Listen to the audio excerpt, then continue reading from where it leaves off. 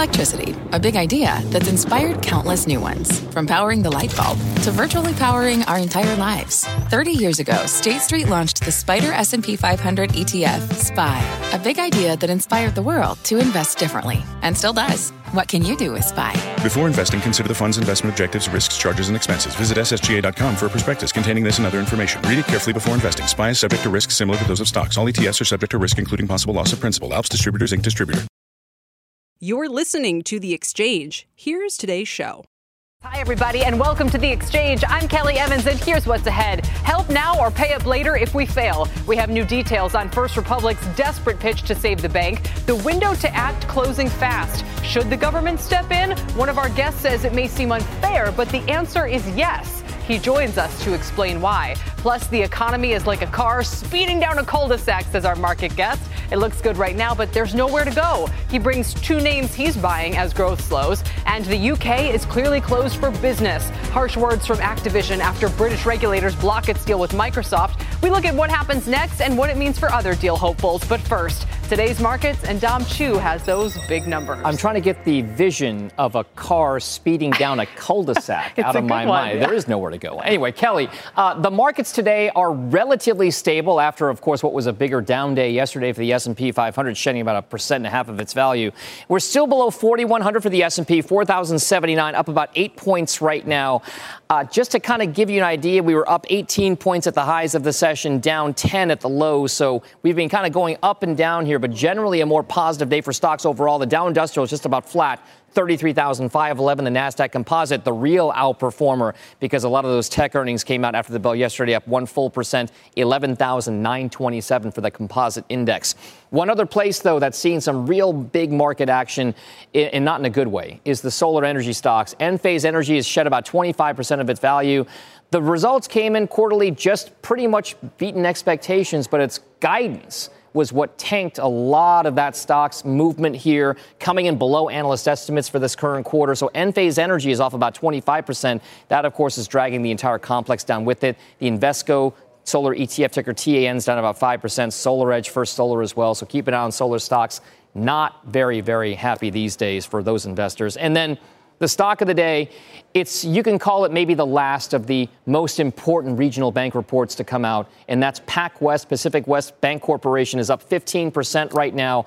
After the bell yesterday, they came out with an earnings report that really wasn't scrutinized for the headline numbers, but for the deposits. And they did show outflows. But more importantly, Kelly, much like Western Alliance, PacWest says that in the first few weeks of this current month and quarter, they saw deposit inflows to the tune of around $700 million, allaying some investor fears. But, of course, the specter of the regional banks still very much in focus. PacWest is up 15%, but still, Kel, down two-thirds of its value over the last year. I'll send back. Yeah, they were trying to be much more transparent and proactive. Dom, thank you. And that's where we begin today. As you just heard, PacWest says it's seen deposit inflows over the past month, but a very different story for First Republic. Shares falling almost 50% yesterday after they reported a massive drop in their deposits. And today, the bleeding continues as we were below $5 on the equity at one point. This was a $147 stock in February. Now, new reporting from CNBC.com is shedding some light on First Republic's efforts to save itself. The pitch, help us now or pay more later if we fail. The reporter behind that story, Hugh Sun, is here with me for more on that. We're also joined by veteran banking voice John Maxfield, who says the window to act is closing fast. And Ron Kruszewski is the CEO of Stifel Financial, and they've been hiring some commercial bankers who found themselves at the center of all of this bank turmoil. Welcome to all of you. Let's start with the news. Hugh, what's the latest on First Republic? Hey, Kelly, great to be with you. So we were able to shed some light on the approach that First Republic's advisors would have in trying to save the bank, which is essentially, as David Faber reported on Tuesday, the plan was basically to convince the banks who've already put in $30 billion into First Republic in the form of deposits to once again help out by overpaying essentially for bonds that are on First Republic's balance sheet. So paying higher than market value, which on its face was a tough ask. Yeah. And so my question, to the advisors was, why would the banks go for it? And the answer is, the coercion that was set to happen is basically the pitch. If you don't do this now and take a hit to the tune of several $billion in total for all the banks, then when this thing goes into receivership, the FDIC special assessment fees that you're going to have to pay could be the tune of $30 billion. Right. So it is in your financial interest to save First Republic now. That was First Republic's pitch. After you reported that story, the shares absolutely tanked. So if you're the big banks, you're going, it's obvious that the market hates the idea of us getting more involved here. They already feel probably like they've been tainted by giving the $30 billion, and now there's questions about whether they can even get that back. And now they're kind of looking at this like a lose-lose. Well, I would have to say there are a couple observations. This is the kind of brinkmanship that needs to happen before the players are finally impelled to move. Earlier today, David also mentioned the idea that the government might be reluctant to coerce the big banks to actually act. And if that's the case, the conversations I had with the bankers, the advisors to First Republic was, we need the government. We need them to actually corral all these players to, just like in 2008, 2009, get the CEOs in a room together so we can sort of browbeat them into doing the right thing. And if they don't have the government to act, I don't know that their plan is going to actually get to fruition. Not just that, but look at what's happening in the marketplace today. Even as FRC keeps struggling, we see PacWest, we see the others acting resilient. Maybe we could describe it as that's not going to galvanize either the private or the public sector to come to First Republic's rescue here, because these are trial balloons. If it was bringing down the whole industry and the whole markets, that'd be a different story. I think I agree with what you're saying. If there's bifurcation, if it seems like First Republic is isolated in this case, then it gives more ammunition to regulators to say, let this play out at least. And they want, it sounds like, to show that they are willing to let banks fail. I mean, wouldn't you say they won't even be explicit about what exactly is the situation with deposit insurance? Well, they want optionality, and they want to avoid the worst case scenarios. And if it is possible that this can be resolved without any whiff of government, bailout, government assistance, and private market solution, that's the preferred route. Yeah, real quickly, Hugh, and it's been great reporting. We really appreciate it. But give us a sense of the time frame here, Yeah, I mean, certainly the sense I got from, the advisors is that they want to create a sense of urgency. They want this to happen soon.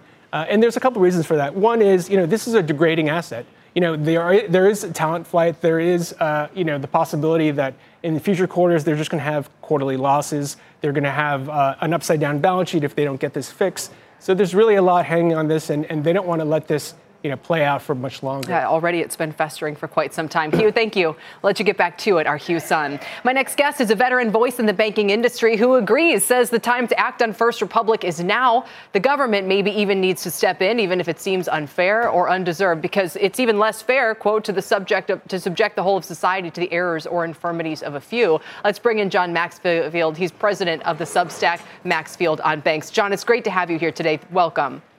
It's great to be with you, Kelly. I appreciate it. I can't imagine, if you were a banker right now, these guys very well, all the other heads of these banks. What should they be doing? Should they just sit back and watch this collapse? Should they be trying to come up with some kind of solution or help here? What are your thoughts?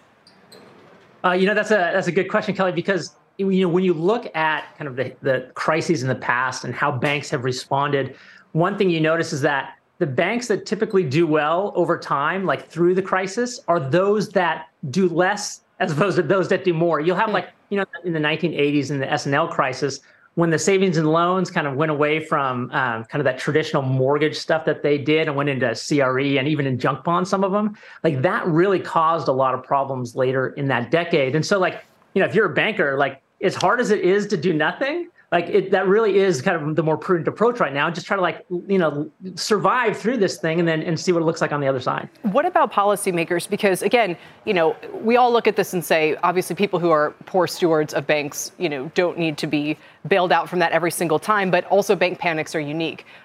Why do you think the onus might be on policymakers to do something here, and what should that something be? Okay, so there have been 9 major banking panics in the United States if you go all the way back to the beginning. And one of the interesting things you'll see is when you kind of analyze the shape of these panics, you'll see almost every time a double bump. So failures, and then it'll kind of calm down again. And you'll have failures again, and it'll calm down again every single time. 1819, 1837, 1857, 1873, 1893, Great Depression, 1980s. There was only one time when there wasn't a double bump, and that was in the financial crisis. That's just one bump, and then it just comes straight down. And so you say, well, what was different about the financial crisis than those other 8 crises? And my assessment of it is that you had a student of the Great Depression running the Federal Reserve at the time. And the Federal Reserve is, of course, the main instrument that, attacks that kind of thing. And so he knew you have to come out as strong as you can and just deal with it all at once. And so what you're having right now is we're setting ourselves up for like one of those double bump situations. So you needed to put time in between when First Republic, when Silicon Valley failed, when Signature went down, and when First Republic went down, because that's not a 1 + 1 + 1 = 3 type of thing. It's like a 1 + 1 + 1 = like 8 type of thing. It's like more of an exponential type of thing in terms of the impact that has on the confidence of consumers. So you had to put some time in between, but you don't want to put so much time in between where it starts kind of its own thing, and then you have another bump. So you go back to that traditional shape that we've had in the past. It's a great point. And to a lot of people, it does feel like we're at one of those junctures where so when you look at the equity today, and I mentioned this with Hugh a moment ago, a lot of the rest of the regional banks are, I'll say in air quotes, fine, while First Republic continues to weaken. Does that suggest that there's confidence in the marketplace that we don't need a bigger regulatory response here? I mean, I don't know what it suggests, Kelly, but my guess, and it's just a guess, is that what it means is that, everybody who knows about banking knows that First Republic, that's kind of a story that's been written. If you look at, it lost $100 billion in deposits. You know what I mean? It's got $70 billion in extra assistance from the government, that $30 billion from those banks. It's just like, it's in a tight spot. And so everybody knows that it's not in like fear of like a huge run. So everybody kind of knows where it's going to go. So I don't think it's a huge surprise. Maybe that's why. But I think everybody is kind of like sitting and kind of waiting it out at this point in the banking industry. Let me bring up one point, though. That I think this is a really interesting point. So for a long time, one of the conversations in banking has been that, deposits are sticky. Deposits are sticky. They're not going to leave the banks, right? But then when technology came in, people were like, oh, no. They're going to now leave because technology will facilitate that to happen. Well, it wasn't until just last month that these banks in rural communities, in smaller metropolitan areas, started to actually see that impact, where if they could have 6 additional months after rates increased to increase their rates before they lost depositors. But this time it was immediate. So it's an interesting dynamic that's going on in the banking industry right now. And may help explain why we haven't seen a lot of recovery and a lot of share prices since SVB collapsed and this all came to light. John, great for your perspective today. Thank you so much. Appreciate it, Kelly. You can read a lot more Maxfield on banks on John's Substack. My next guest could be one of the places that sees a business lift from the banking turmoil. Let's get to an exchange exclusive with Ron Kruszewski, the chairman and CEO of Stifel Financial. Ron, you've hired dozens of bankers from SVB. You've got an eye towards building out that early stage growth business. You guys, despite what John was just saying, James was just saying, you guys have been pretty proactive here. Well, of course. Look, first of all, I'm not sure I agree completely with what was just said. You remember, Kelly, we had 2 banks fail out of 4,700 banks. The 2 were rather spectacular fails. And, of course, First Republic is having issues. But the issues are pretty well known. They got long fixed rate securities and had a lot of uninsured deposits. And so let's just not, throw the baby out with the bathwater. There are some things I think need to be done with respect to some policy. But regarding Stifel, look, Silicon Valley's venture business was a very good business. That's not what got him in trouble. What got him in trouble was risk management on a mismatch. But we're excited. We've hired a number of, more than 20 bankers. We've already been in the venture banking business, and it's highly, highly synergistic with our investment bank and our wealth management. So we see opportunity. All right. And with that said, what about the broader questions about profitability, credit? So even if we just said, OK, is the deposit issue contained? And obviously Stifel's a little unique in that you're not like one of those regional banks. But even if we said that issue's contained, what about the bigger picture? What are earnings going to look like 3, 6, 9, 12 months out? Well, first of all, we are in a very unique situation with respect to this whole question of deposit cost. Look, the difference between the 6-month and the 10-year is 150 basis points inverted. That's a unique situation. And I think when we get back to a normal yield curve, there'll be less focus on this. I think the bigger issue, Kelly, though, is that what this has done is it has hurt the confidence of the safety of deposits in the regional mid-sized banks. And that's where I think the issue is. And what that is there is no question in my mind that the playing field in banks is heavily tilted to the too big to fail banks. They have implicit deposit insurance. And I think what you saw was everyone said, I got to move my money to a big bank. That needs to be dealt with because that is the bigger issue than what we're seeing today on upside down balance sheets. Sure. And I mean, again, this goes back to a question. Even yesterday, one of our analysts was saying, he's interested in owning the maybe too big to fail banks. So there's so much sort of gray area right now about what exactly kind of backstop we're talking about and where does it apply. And we all know the truth just depends on the kind of deposit flight we still may or may not see in the weeks and months to come. Well, no, the local economies across the United States are based upon the mid-size and regional and local banks. Those banks, and many of them, are the foundation are business deposits. And those business deposits, by definition, are more than $250,000.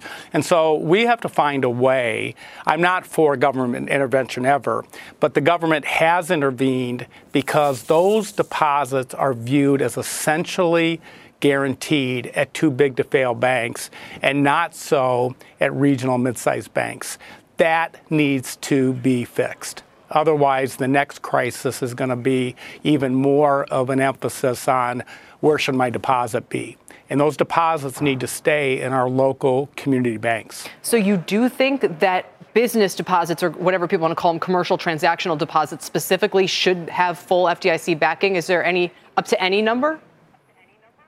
I do, and I think so. Some of my big bank colleagues will probably get mad at me for saying this, but they need to pay their fair share of the FDIC premium because today they don't have to pay because they have an implicit guarantee.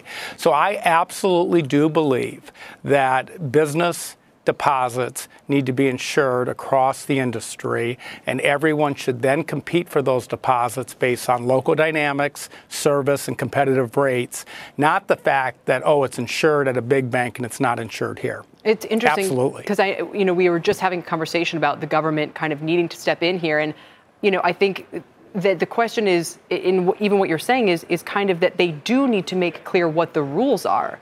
Right? That no one's saying, okay, step up here and provide, unlimited bailouts. But what there seems to be a need for is for them to spell out the rules of engagement right now in which deposits are explicitly backed and which aren't. And until they do something even like that, it feels like there could still be problems. But Kelly, the government has intervened. Everyone believes that at the too big to fail banks, their deposits are insured. Look no further than Credit Suisse. That got resolved because Credit Suisse was too big to fail. And so government has intervened because the deposits are implicitly guaranteed.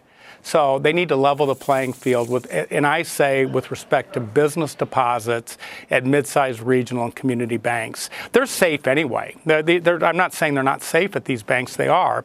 But when you get times of crises, then people question the credit quality of a mid-size versus a too big to fail. And that's just simply not fair. Yeah. Ron, we'll leave it there. Thank you so much for joining us today. Okay. Appreciate it very much. Ron Kruszewski is the CEO of Stifel.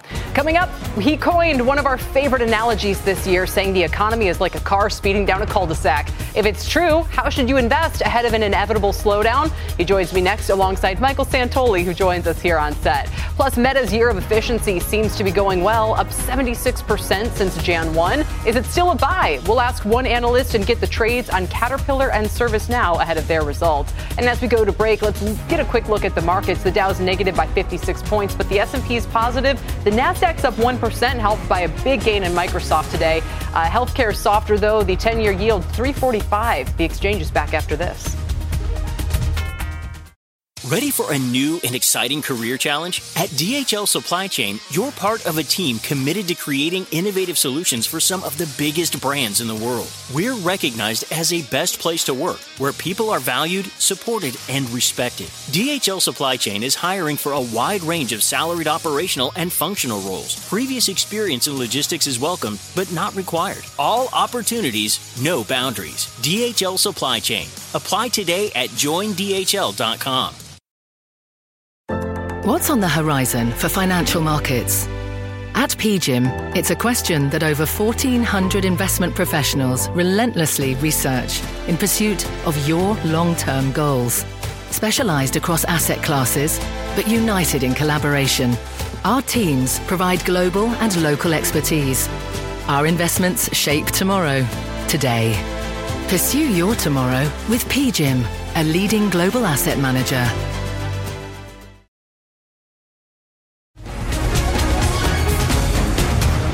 Welcome back to The Exchange. While the market debates whether the economy is still running hot or starting to cool down, my next guest says it's like being in a car speeding down a cul-de-sac. Looks good right now, but there's no place to go. In this environment, he's looking at stocks that are already oversold. Joining me now with some picks is Chris Crisanti. He's Chief Equity Strategist and Senior Portfolio Manager at MAI Capital Management. And CNBC Senior Markets Commentator Michael Santoli is here as well. How do we steal you from the New York Stock Exchange, Once in Mike? a while, I like to make a little bit of an appearance over here. Glad to do it. Yeah, well, a day like this especially. Yeah. Do you have any first-level thoughts, Mike, about the kind of market structure this afternoon with First Republic doing what it's doing, but everything else in a holding pattern? It's a very split market, continues to be. Microsoft's gain is accounting for more than the entire S&P gain at the moment.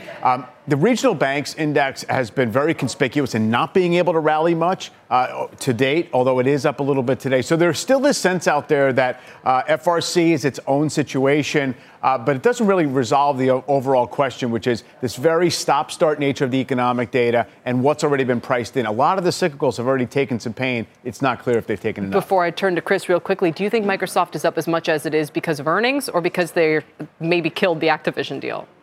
It's mostly earnings. And it's mostly the excuse that analysts found in the comments after the earnings report to raise estimates a little bit. And I think they're getting a huge growth premium because growth is scarce right now.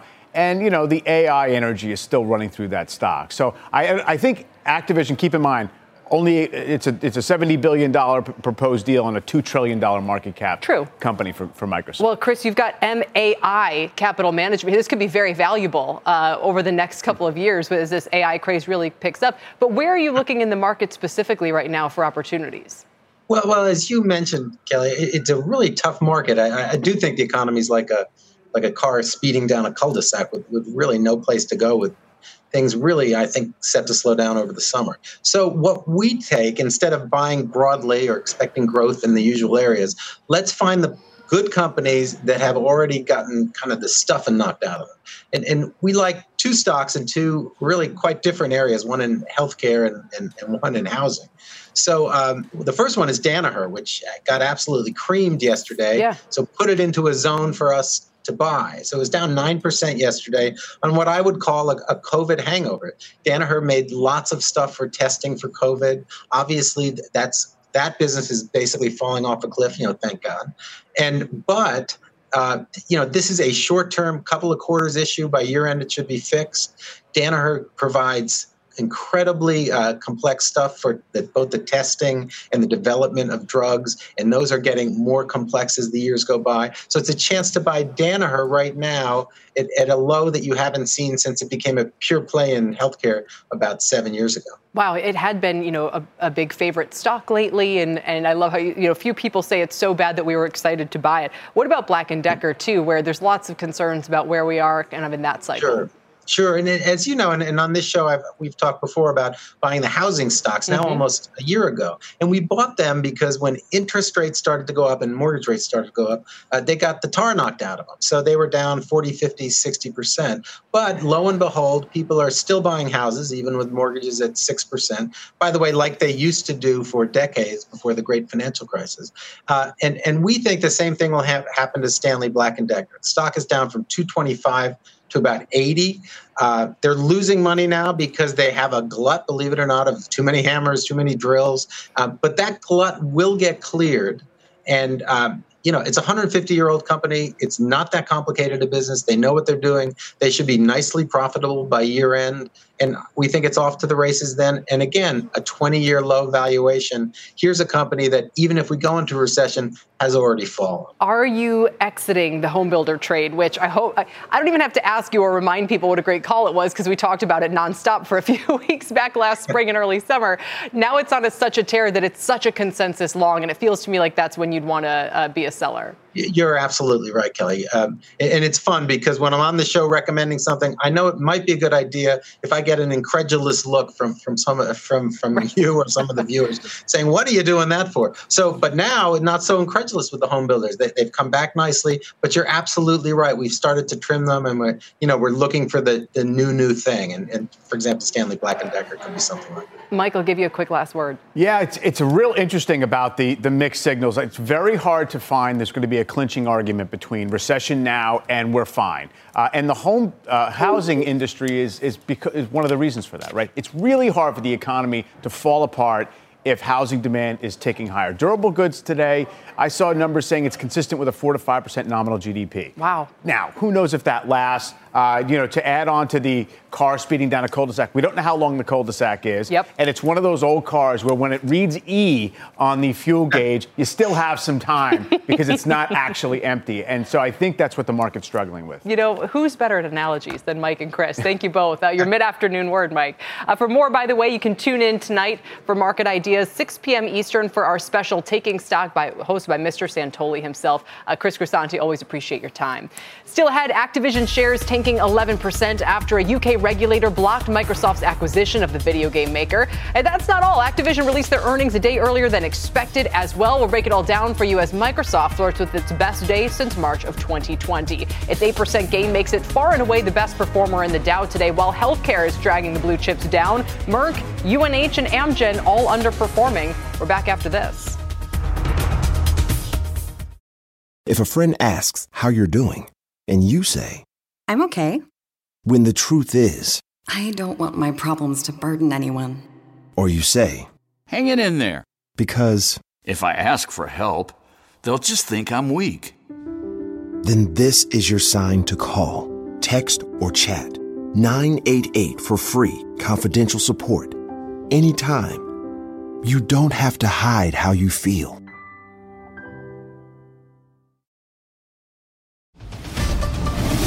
Welcome back to The Exchange, everybody. I'm Tyler Mathisen. Here's your CNBC News update at this hour.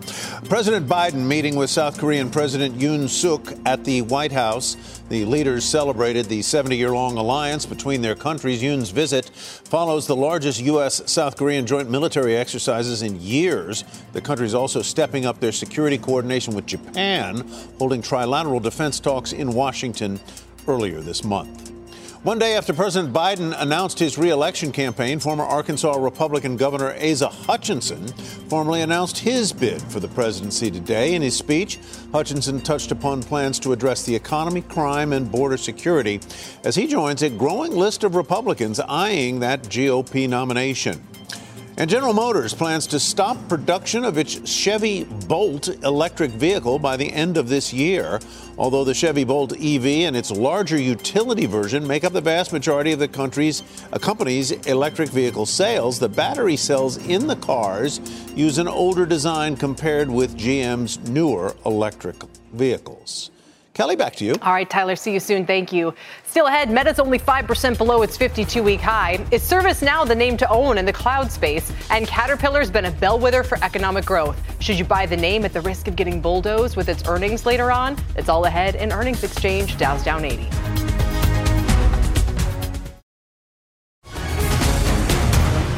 Welcome back to The Exchange, everybody. We're halfway through a massive week for earnings, kind of a mixed bag. Let's get the action, the story, and the trade on the next key names that are on deck. And we'll start with Meta, which has been on a tear since bottoming out last year. It's up 76% in 2023 alone. But options are still pricing some fireworks tonight with about a 12% move up or down post-report. Monetizing Reels, competing with TikTok, the metaverse pivot, and an ad spending read-through after a mixed result for rival Alphabet. These are all key. Here with more is Yusuf Scully, Truist Securities Global Head of Internet and Media Research.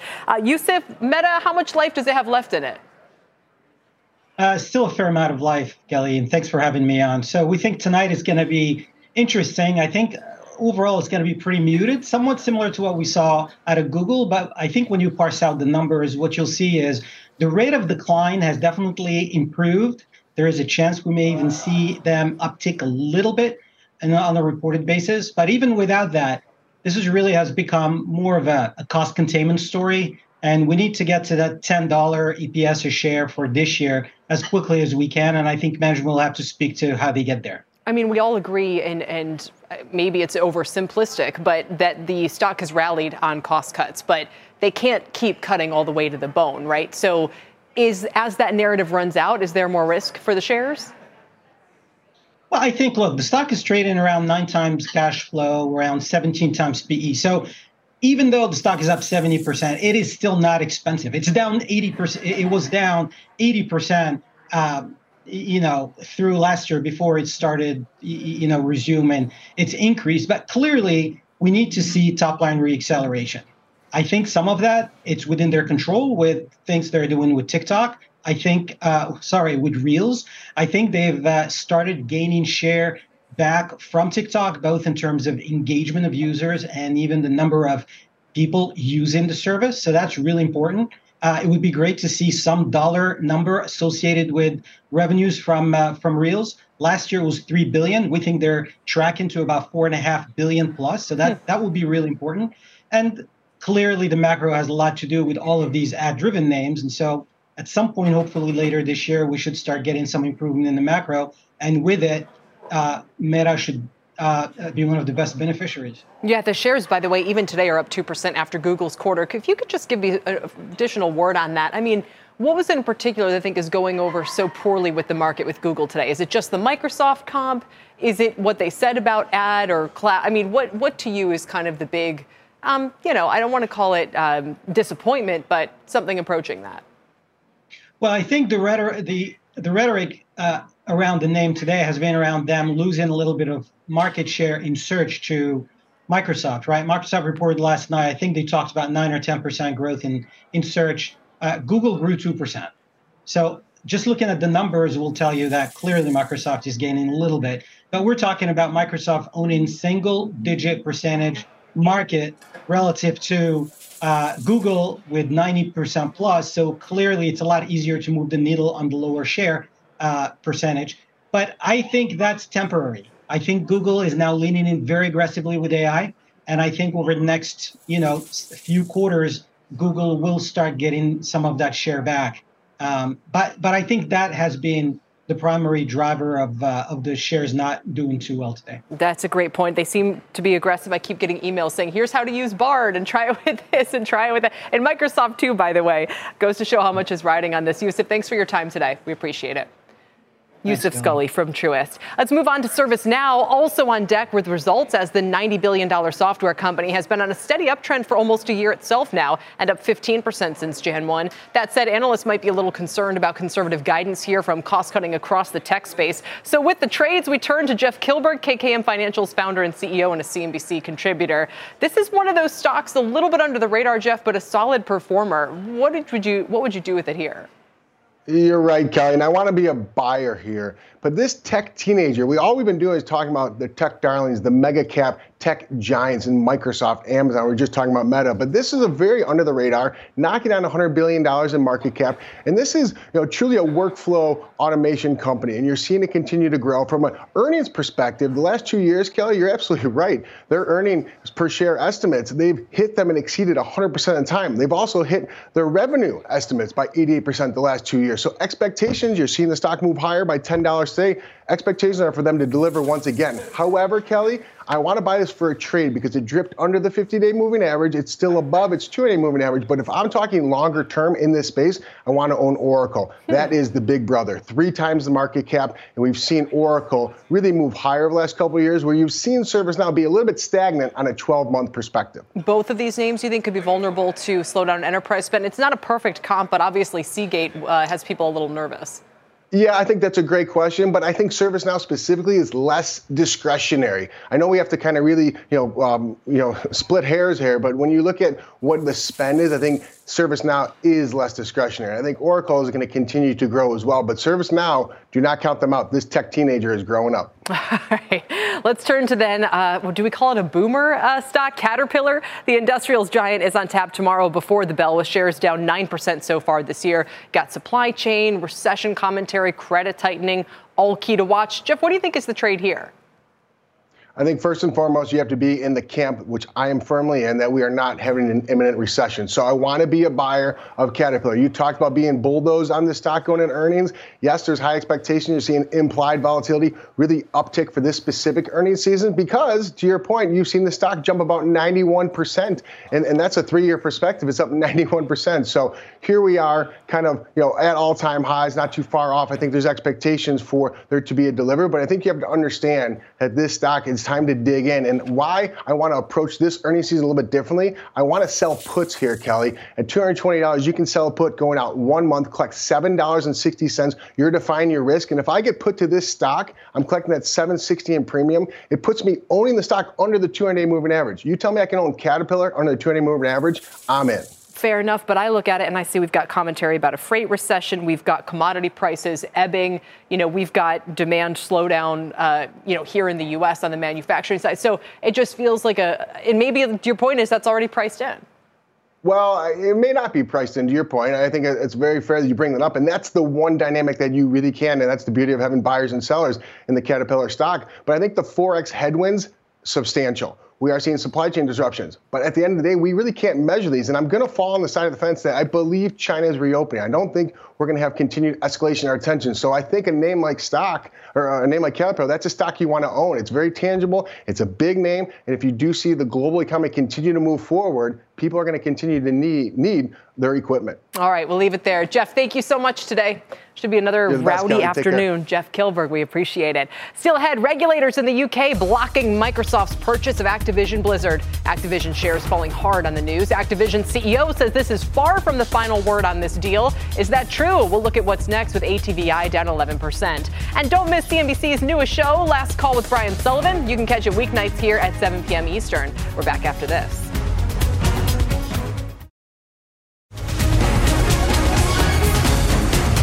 Welcome back, everybody. The biggest deal in the markets right now is in danger of falling apart, with UK regulators blocking Microsoft's acquisition of Activision Blizzard.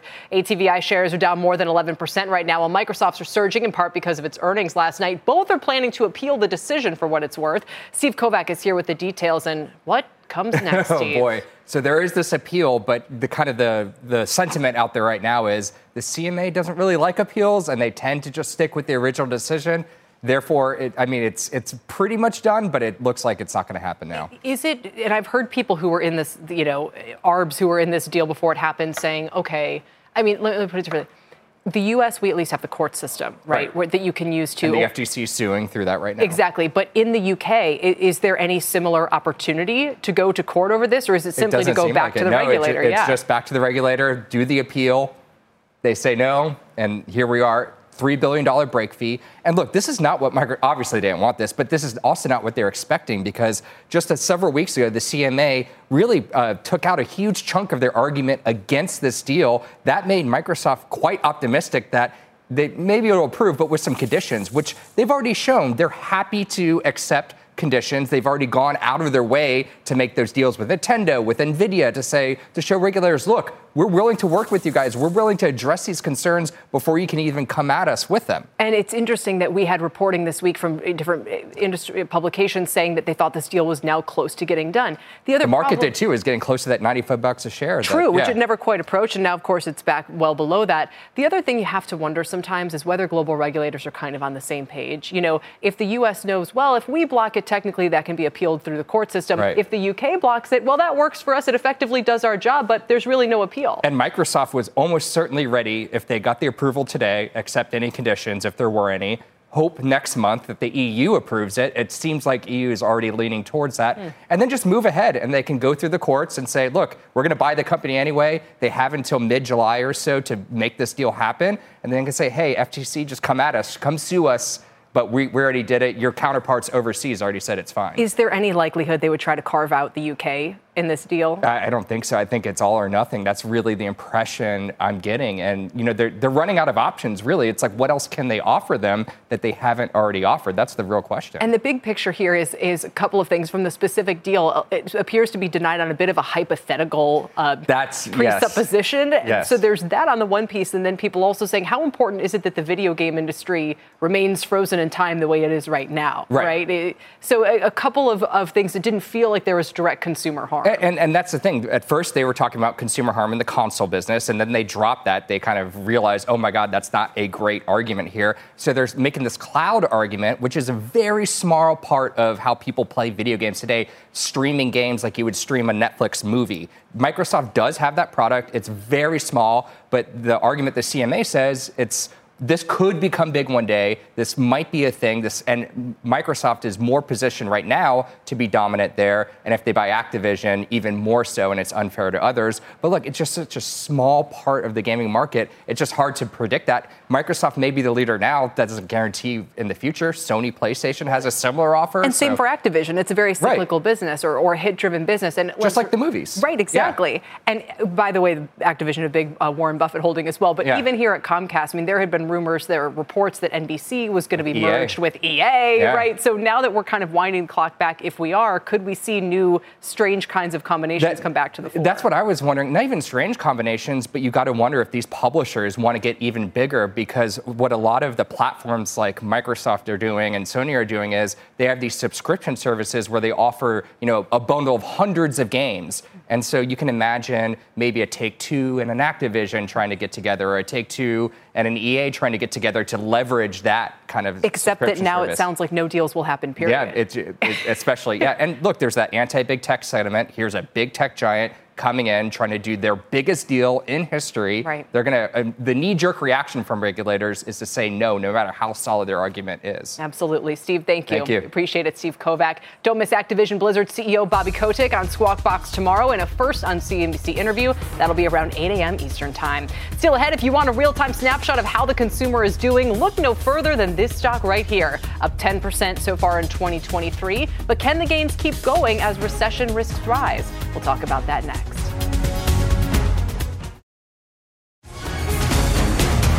Welcome back, everybody. Visa was our mystery stock, the largest payment network in the U.S. It beat on second quarter earnings last night. It's a real-time window into the consumer with its name on over 50% of all credit cards in circulation. Here's what the CFO had to say during the call.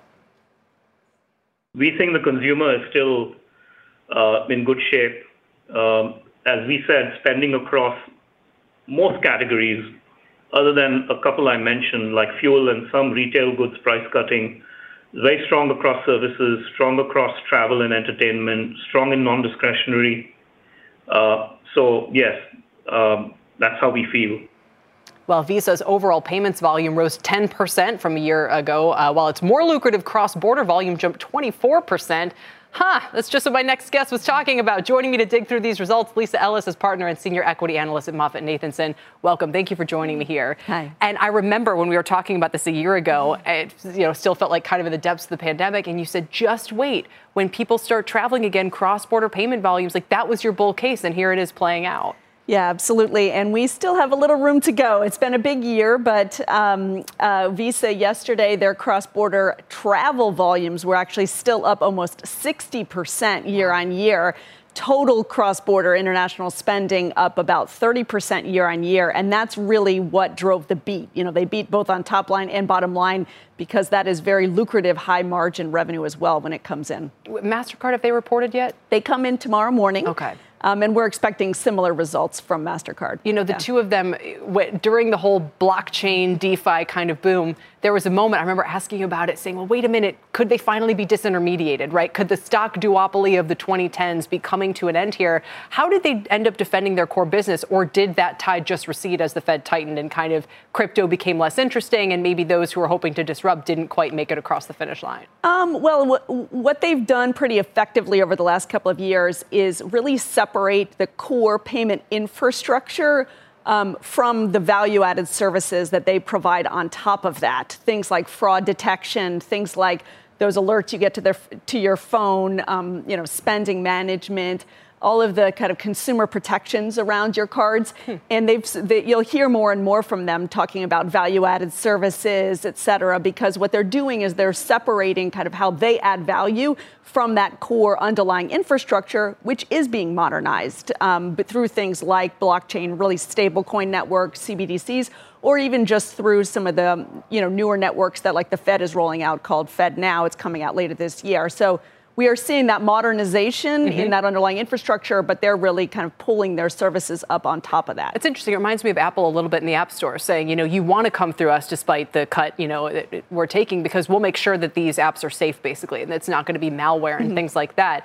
So just going back to the kind of bread and butter business for a second, they've been raising fees a lot. Obviously, it's caused a lot of, I notice it more than ever, people putting up signs about surcharges and passing it on. How much more can they raise price there, do you think? Yeah, it's always a debating question because the reality is, cards are ubiquitous. Consumers want to use them. We're not going to get away from that at the same time. And the more you're buying things online or even through your mobile phone, there's actually a lot more fraud, about 5 times the level of fraud online than there is in store. So they are actually adding more value. But, I think we'll see sort of a balancing out. There was a lot of pent up. If you recall, early in the pandemic, they had some pricing changes planned. Then they held off on those for 2 years, actually. And so we're just sort of seeing that catching up. Got it. Interesting. And that's why people feel like inflation's getting worse sometimes, even though the headline's moderating.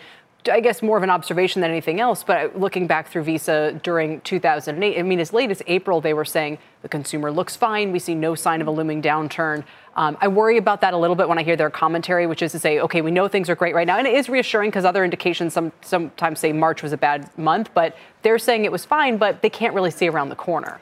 Yeah, you're right. They're seeing just the real-time updates. I guess in certain categories, maybe they get a little bit of a forward look because you buy things like airline tickets months in advance, et cetera. But, as you said, 6 months ago when they gave their fiscal year guidance and said, hey, we think the consumer's doing fine, they scared everyone. But the reality is here we are 6 months later and they are beating they've now beat 2 quarters in a row on top line, and that consumer is chugging right along. Little bit of a bifurcation, though, I might highlight. The more affluent consumer is still spending strong on travel, entertainment, all those, Taylor Swift tickets, et cetera. But they are starting to highlight that they're seeing some trading down in some of the lower income categories. A lot more quick service restaurant as opposed to fine dining, Walmart, versus the more upper end retail. And that jives what we heard from McDonald's somewhat as well. Lisa, always great to dive in with you. Thanks for your time. Terrific. Thanks, See you Kelly. tomorrow. Lisa Ellis with MoffettNathanson. That does it for The Exchange, everybody. You've been listening to The Exchange. Make sure you're subscribed to get each episode every day. Same time, same place. If a friend asks how you're doing, and you say, I'm okay. When the truth is, I don't want my problems to burden anyone. Or you say, hang it in there. Because if I ask for help, they'll just think I'm weak. Then this is your sign to call, text, or chat 988 for free, confidential support. Anytime. You don't have to hide how you feel.